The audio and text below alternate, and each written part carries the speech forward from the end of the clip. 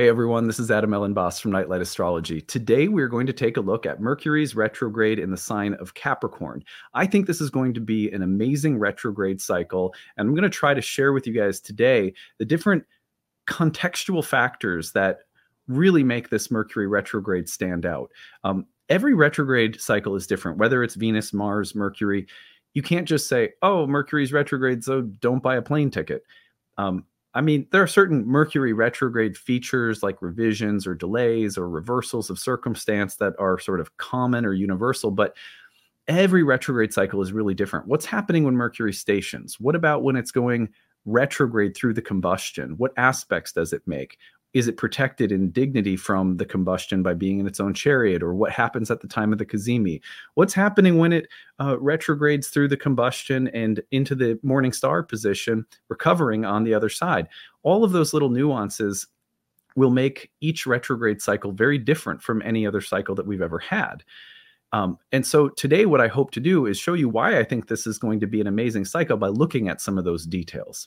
So that's our goal for today. Before we get into it, don't forget to like and subscribe, share your comments and reflections, and don't forget that you can find a transcript of today's talk on the website, nightlightastrology.com.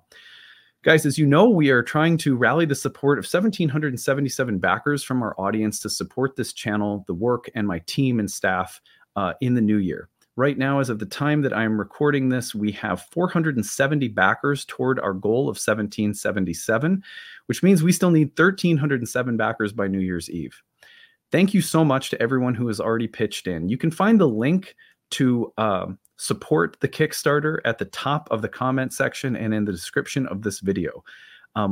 Frankly, we're a little behind our pace, like where we hope to be. So I'm really hoping we can make a big push this week and next week and really rally your support. If you haven't already, we would deeply appreciate your support. I think if we're gonna make our goal, and who knows what, every year is a little different. So this has happened before where it's like we're not quite on the pace that's normal, but some years, I've been doing this for 10 years. Not every year is like identical in terms of the trajectory of how the support comes in. So, and I also just trust that whatever the results are going to be, that's what they're going to be. But if you haven't yet, please consider supporting us and helping us try to reach our goal. I wanted to tell you today, as I have been at the start of the video, a little bit more about myself, the Kickstarter, why it's worth supporting. Today, 2 ideas that are behind the original launching of the Kickstarter. So when I launched, this is our 10th year doing this. When I launched this 10 years ago, there were 2 basic ideas behind the Kickstarter, why I decided to do a Kickstarter. I was doing content all of the time. And the basic idea behind it, before I even get into these, I was doing content year round, 5, 6, sometimes 7 days a week back in the day. And I realized that there's a lot of people that were consuming it, and it was taking an enormous amount of my time. And yet it was not a part of any like revenue, or there was nothing that I wasn't getting paid for it, essentially. And so I was like, if I'm going to keep doing this, and I enjoy doing it, I have to make sure that it's contributing to earning a living, because there's a huge amount of research and time and prayer and just so much that goes into it that I was like, I have to come up with something. So the first idea behind the Kickstarter was, and this was before Patreon came out, and I've stuck with Kickstarter rather than other models, even though I think some of them may achieve similar things. But the first idea was that I want this content to be free and accessible, and I need to earn a living from doing it. And at this point, it's that plus supporting a staff and a whole other load of things that we've built and developed over the years. But it's like, I need to make the content accessible. I want this astrology content, which I think is of a very good quality. And I mean, at least it's the best that I've got. And I'm always improving, getting better, but it's like every year I pour myself into it. I don't hold back. I just completely go for it and try to make the best stuff that I've got. And I want that to be free and accessible to people, because I think it's of value, like that. And there are a lot of people out there who maybe can't afford, or, so I want, and the ancient astrologers said that astrology should be accessible because it's of spiritual value. So I have to make this accessible. I don't want to use subscriptions or paywalls. And so I'm going to do a Kickstarter. And if even a small percentage of the audience pitches in, I will have gotten paid for the work I've done, and it will still have been accessible and free for the majority of people consuming it. And so that was one of the original ideas that, was behind the starting of the Kickstarter 10 years ago. The second one, which is just as important to me, it didn't start right away. It took a couple of years, but it was like, you know what?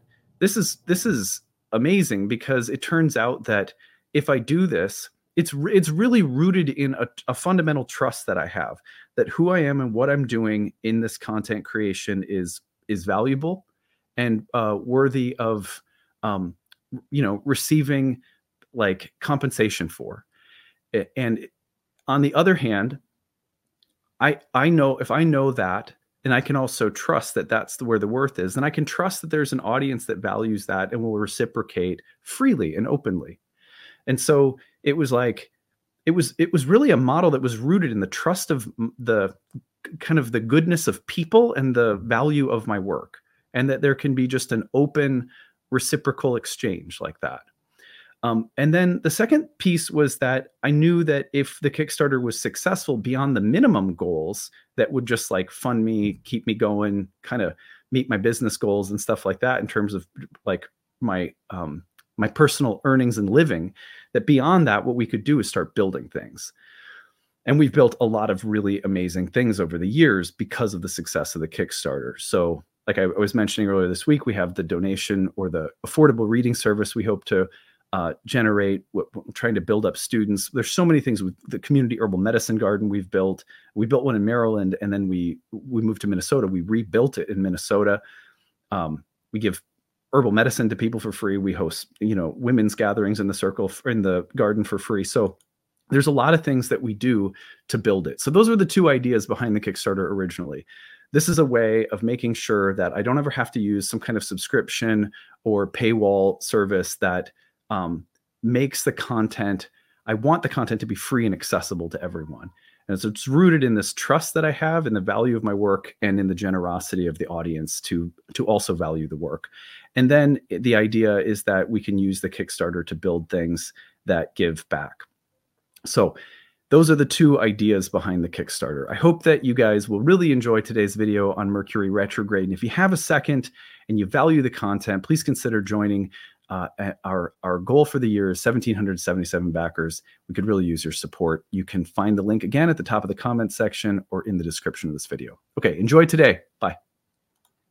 All right, today we are looking at Mercury's retrograde in the sign of Capricorn. And I want to spend some time talking about why this is not just another retrograde and what makes this retrograde pretty powerful. You guys know, if you watch my channel, I don't spend time on every single Mercury retrograde cycle. I spend time on things that I think are going to be more significant. There's a lot of transits that come by, and some are much more potent than others. Some moon cycles are much more potent than others. Some retrogrades are more powerful than others. And that's true for all astrological events year round. There are some things that all Mercury retrogrades share in common: reversals, delays, editing, revision, setbacks, reversals of circumstance, reversals in the way we think about things, troubles buying plane tickets, delays at the airport, maybe some issues with technology you purchased during the time. So you get the idea. Like, yeah, there's a generic level at which all Mercury retrogrades are sort of the same.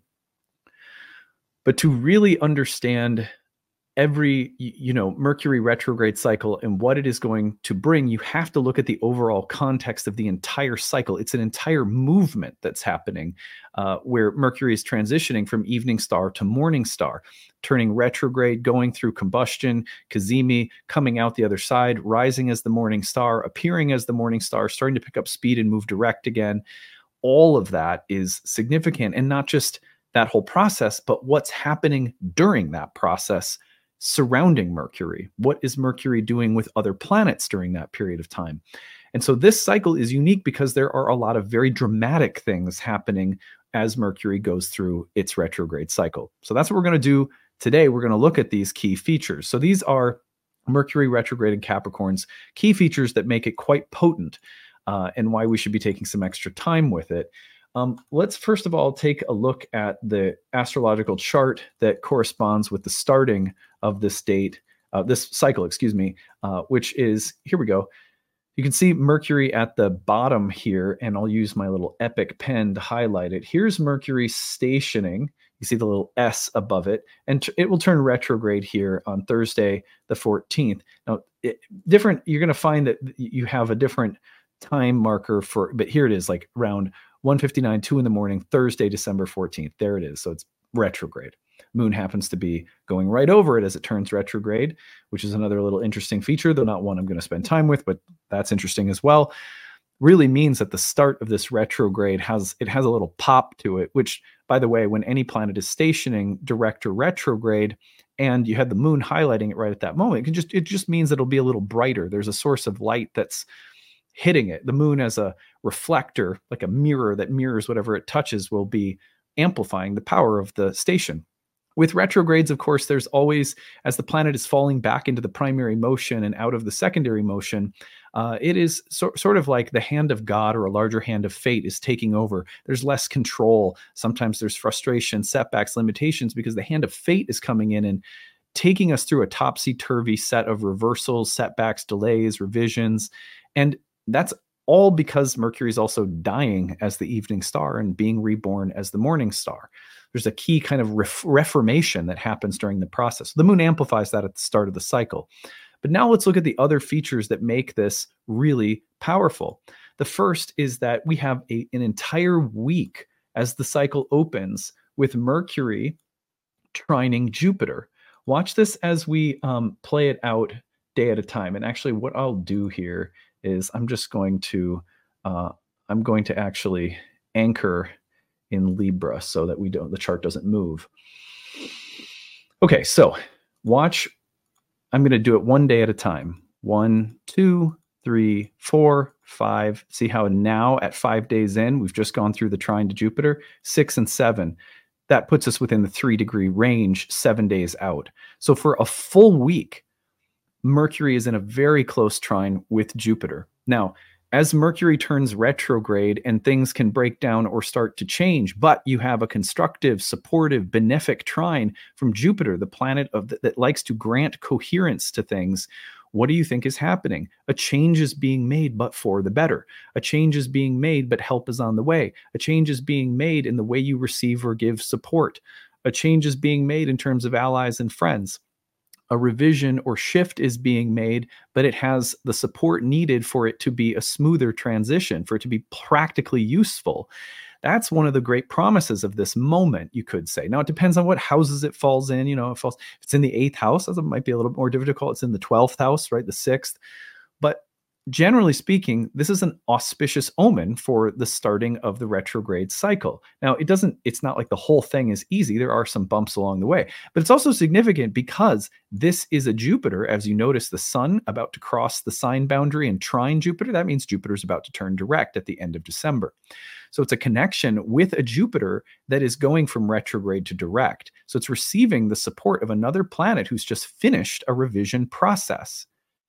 That's interesting. Now you really get an amplification of the theme of kind of practical revision, a practical beneficial turning point, seeing the results of some kind of change that you're starting to make. And the Jupiter turning direct is part of that. The next thing to watch for, which is super interesting, is, look, the Cazimi is happening on the solstice. So it's a winter solstice from the standpoint of the symbolic zodiac, which comes from the northern hemisphere as a relative orientation. It's not to be taken literally. It's the solstice moment on a symbolic level that can be applicable for anyone, whether you're in the northern or southern hemisphere. Of course, in the northern hemisphere, we call it the winter solstice. But the point is that solstice moment, symbolically speaking, is about the return of light, the slow dawning of light from within darkness, but also the theme of having to carry the cross up the mountain, right? There's a long, arduous journey that Capricorn takes as it carries the mission of the ideal image of the light, that the pole star that the sun is now headed towards, carries it on its shoulders up the mountain. Okay, so the Mercury retrograde hits the Cazimi to that sun on the solstice. That is another very powerful omen of this retrograde being about an empowered turning point, a time when things really start to launch, and the long journey is there's a sense of like, I can do this. It's hard, it's long, it's slow, but I'm feeling supported and I'm feeling empowered to do hard things or to do long, slow things. And I can see the path ahead. I have a 20,000 foot view, or I have the long-term dream and vision, and I'm moving my way toward it, and I'm getting advice or insight about how to do it. So these are really nice signs. Of course, you have to be careful, maybe for a kind of like, there might be something a little ruthless, or like the ambition is sort of cold and steely and win at all costs. And that might be a shadow, but still, in terms of like just the constructive use of energy and the changes being made for long-term benefits and progress, Jupiter turning direct, the Mercury cazimi on the solstice. This is nice stuff. I really like this cycle. Now, then what happens? This is where the cycle gets a little bit more difficult. On the recovering side, which is to say on the side of the retrograde where Mercury leaves the combustion after the cazimi, starts to recover, it has also entered its exile. And it's invisible under the light of the sun. Now it's going through a gradual process of becoming the morning star. And you can see this at the bottom of the chart here. Let me just highlight it. So here's Mercury coming out on that side. So as it retrogrades, it goes back into its exile. It goes into the sign of Jupiter, which is nice because we've just had some really nice contact with Jupiter, but now it can't see Jupiter. It can't see Jupiter, and it's in its exile. It has an aversion to Jupiter. So, and then the next thing that happens is it squares Neptune. Take this forward just a little bit more, and we get a square to Neptune coming through. Sorry, I had to pause my video there for a second. Someone was beeping their horn in my driveway, and I have no idea why. They just beeped their horn and turned around and left. So, well, this is funny because things get real strange when Mercury squares Neptune. You get little signs and omens. That's interesting. So, Mercury squares Neptune. Let me point it out here. All right. Here's the square. Now that is happening closely, like right next to the next moment for Mercury, which is the conjunction to Mars. And I'm going to take this out now so you can see it at the bottom of the screen. Let's go down in size just a bit. So here's the conjunction to Mars, and both are going through squares to Neptune. So what happens here now is they're both in Jupiter-ruled signs. Jupiter's turning direct, but it's as though Mercury is going through some kind of testing period. Everything looked really smooth and nice, and now all of a sudden it's like, well, are we going too far? Are we going too fast? Now we're going into territory that could get more fanatical, or almost like losing track of the goal, or becoming swept up in something. And maybe, on the other hand, the Mercury-Mars square Neptune feels like what emerges in this process is some kind of a conviction, a mission, a purpose, and it's reaching some kind of fever pitch. And Mercury's trying to carry this energy into its appearance as the morning star. And Mercury's coming out kind of like maybe like a biblical sense, like it's like prophetic and a little angry and driven, but it's also like contagious and enthusiastic, and kind of has a sense of zeal and charisma that's very, very compelling. So very interesting space that Mercury enters into around the backside of the retrograde as it's coming into morning star position. And right now it's about 10 degrees away from the sun as it makes these squares. And then the next thing that happens after this kind of zealous, intense, but maybe also very motivating squares to Neptune, possible to not see things clearly during this point in time. And there's so much charisma and energy and excitement about the initial phase of the retrograde that this comes through, and it's like, whoa, okay, do I need to slow my roll a little bit, or am I going too far somehow? Or maybe there's an added sense of, again, like inspiration or vision that's coming through. It's a very interesting retrograde cycle. And then after that, we get this. Mercury will then go through its station. And the station comes, here you can see it, right around January 2nd. The station comes as it's in Jupiter's sign and Jupiter has just turned direct. Then Mercury turns direct. You see how this cycle is all about Mercury and Jupiter? And Mercury and Jupiter, when they come together, can broaden our mind, broaden our perspective. They can come up with intelligent plans that also build like a unified order out of something. It's about intelligence and wisdom, and it's about practicality and renewal and some kind of deeper emerging wisdom, expertise, understanding, and a lot of excitement too. Now, I feel like almost like I'm captured by the excitement of all of this in like my discussion of it today, which is also maybe, I don't know, it's like the Neptune square, like maybe that's something to be careful of. But I feel like this one has just this like, we're getting on a train, it's like the Polar Express. We're going to the North Pole, guys. Anyway, so stations direct just after Jupiter stations direct. So they're working together. Then we see the square to Neptune again. The square to Neptune comes back, and we're going through the same kind of visionary gauntlet around January 9th that Mercury already went through. The next piece of this is it enters Capricorn, and it enters Capricorn just after exalted Mars in Capricorn has passed through the trine to Jupiter. It's like just as Mercury's peaking and moving back into Capricorn, where it will configure once again to the trine with Jupiter, an exalted Mars, which Jupiter, remember, conjoined with, has entered Capricorn and started also working constructively with Jupiter. You get the feeling again that Jupiter's moving a mountain, and it's a very big and dramatic turning point. And it's got a lot of, there is some real muscle behind all of this. Mercury enters Capricorn, starts trining Jupiter just after Mars trines Jupiter. And then the final thing to notice is this, and this is where it gets like, whoa, this is what really took it over the top for me as an astrologer, going like, this is not a normal Mercury retrograde cycle. So Mercury hits that trine to Jupiter again. Look at this. This is January 19th. Hits the trine to Jupiter once more, now having completed its full cycle, a bright, luminous morning star hanging out with Mars as the morning star, who is also exalted in Capricorn, both trining Jupiter, who's just turned direct. And voila, the sun conjoins Pluto the next day, and then both enter Aquarius. Like, okay, that's a hell of an ending. You know what I mean? Like, geez, that is quite a cycle. This is a profound level of transformation that occurs as Mercury wraps up the entire thing and hits Jupiter again. And look at Mercury's reached the very end, its station point around 8 Capricorn.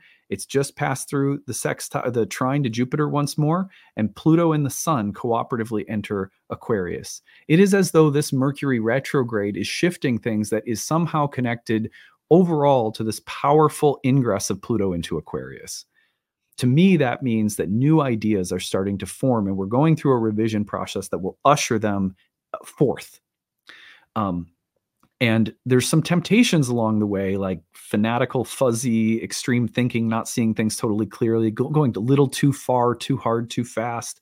Talked a little bit about like undigested or not carefully considered ideas that we run after too quickly. Maybe some of that's in the air with all of this, but also just the like rocket booster, the kind of jet fuel of this retrograde process overall, concluding as it does with the Sun Pluto conjoining and going into Aquarius is, I mean, what else is there to say? It's a very powerful cycle. Probably the most powerful, the most powerful Mercury retrograde cycle that I've seen in a couple of years. I mean, I could look back and maybe there's been another one that I would be like, well, that was a really, really strong one. But if you notice the signatures from the start of the cycle all the way through the end, it's bonkers. So, and I, like what I can say about like what it's really important to do is you're like, okay, that's a really interesting story. What do I do with that personally? Track the cycle. We have all the dates listed on this video. Write them down and journal. One of the main ways that people miss astrology, that they like hearing this because it's like, wow, that's a cool story. I like connecting to the feeling that there's like a big, interesting story playing out. But you miss it if you don't take the time to track it. I mean, like I'd say to like half of my students, they're like, how do you end up capturing all the stories that you capture, about the astrology transits, because you're always full of stories, and the answer is I journal. I have a kind of photographic memory. I think maybe Mercury in Cancer is a little bit like, I've just noticed, like, Mercury in the sign of the moon tends to have very good memory. That's because the moon was actually the ruler of memory in ancient astrology, perhaps. I don't know. So I've always had a pretty good memory, is what I'm trying to say. But nonetheless, if you don't, and even if you do, there you should track, and don't track for the sake of trying to fit your experiences to the astrology. Track without any sense of what it means, other than to parallel the tracking with the dates I mentioned. When you do so, then and you look back and read the whole thing, most of the time you're going to see the planetary waves moving through it, and it's really cool if you take time to do that. So that's what I would advise in terms, and you could look at the whole sign house placements of, Sag, Cap, and Taurus, for example, in this one, with a little bit of Pisces thrown in, and see how things are coming together, build a big narrative if you want to. But also just tracking out the patterns can be super amazing. And, don't forget that Hermes was called the guide of souls. And so, this process will often be about a shifting in perspective that comes because of learning and growth that we're doing personally. So all of this can be applied psychologically, in our internal world. It doesn't have to be connected to like all this stuff happening in the external world. Sometimes it sounds like throughout the discussion of the patterns. But anyway, okay, that is it for today. That was a romp. Feel like I need to go. I need to go to the gym and run on the treadmill. Anyway, I hope you guys have a great Mercury retrograde cycle. Be sure to drop in and tell us your stories. Use the hashtag grabbed, or email us your story, grabbed@nightlightastrology.com. And don't forget, we need your help. We're trying to get to 1,777 backers by New Year's.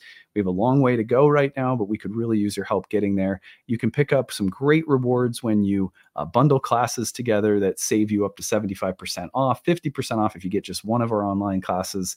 There's readings. My book is available. So yeah, thank you to everyone who's already donated. And if you haven't yet, please consider helping us. All right. That's it for today. Hope you guys are having a good one. We'll see you again tomorrow.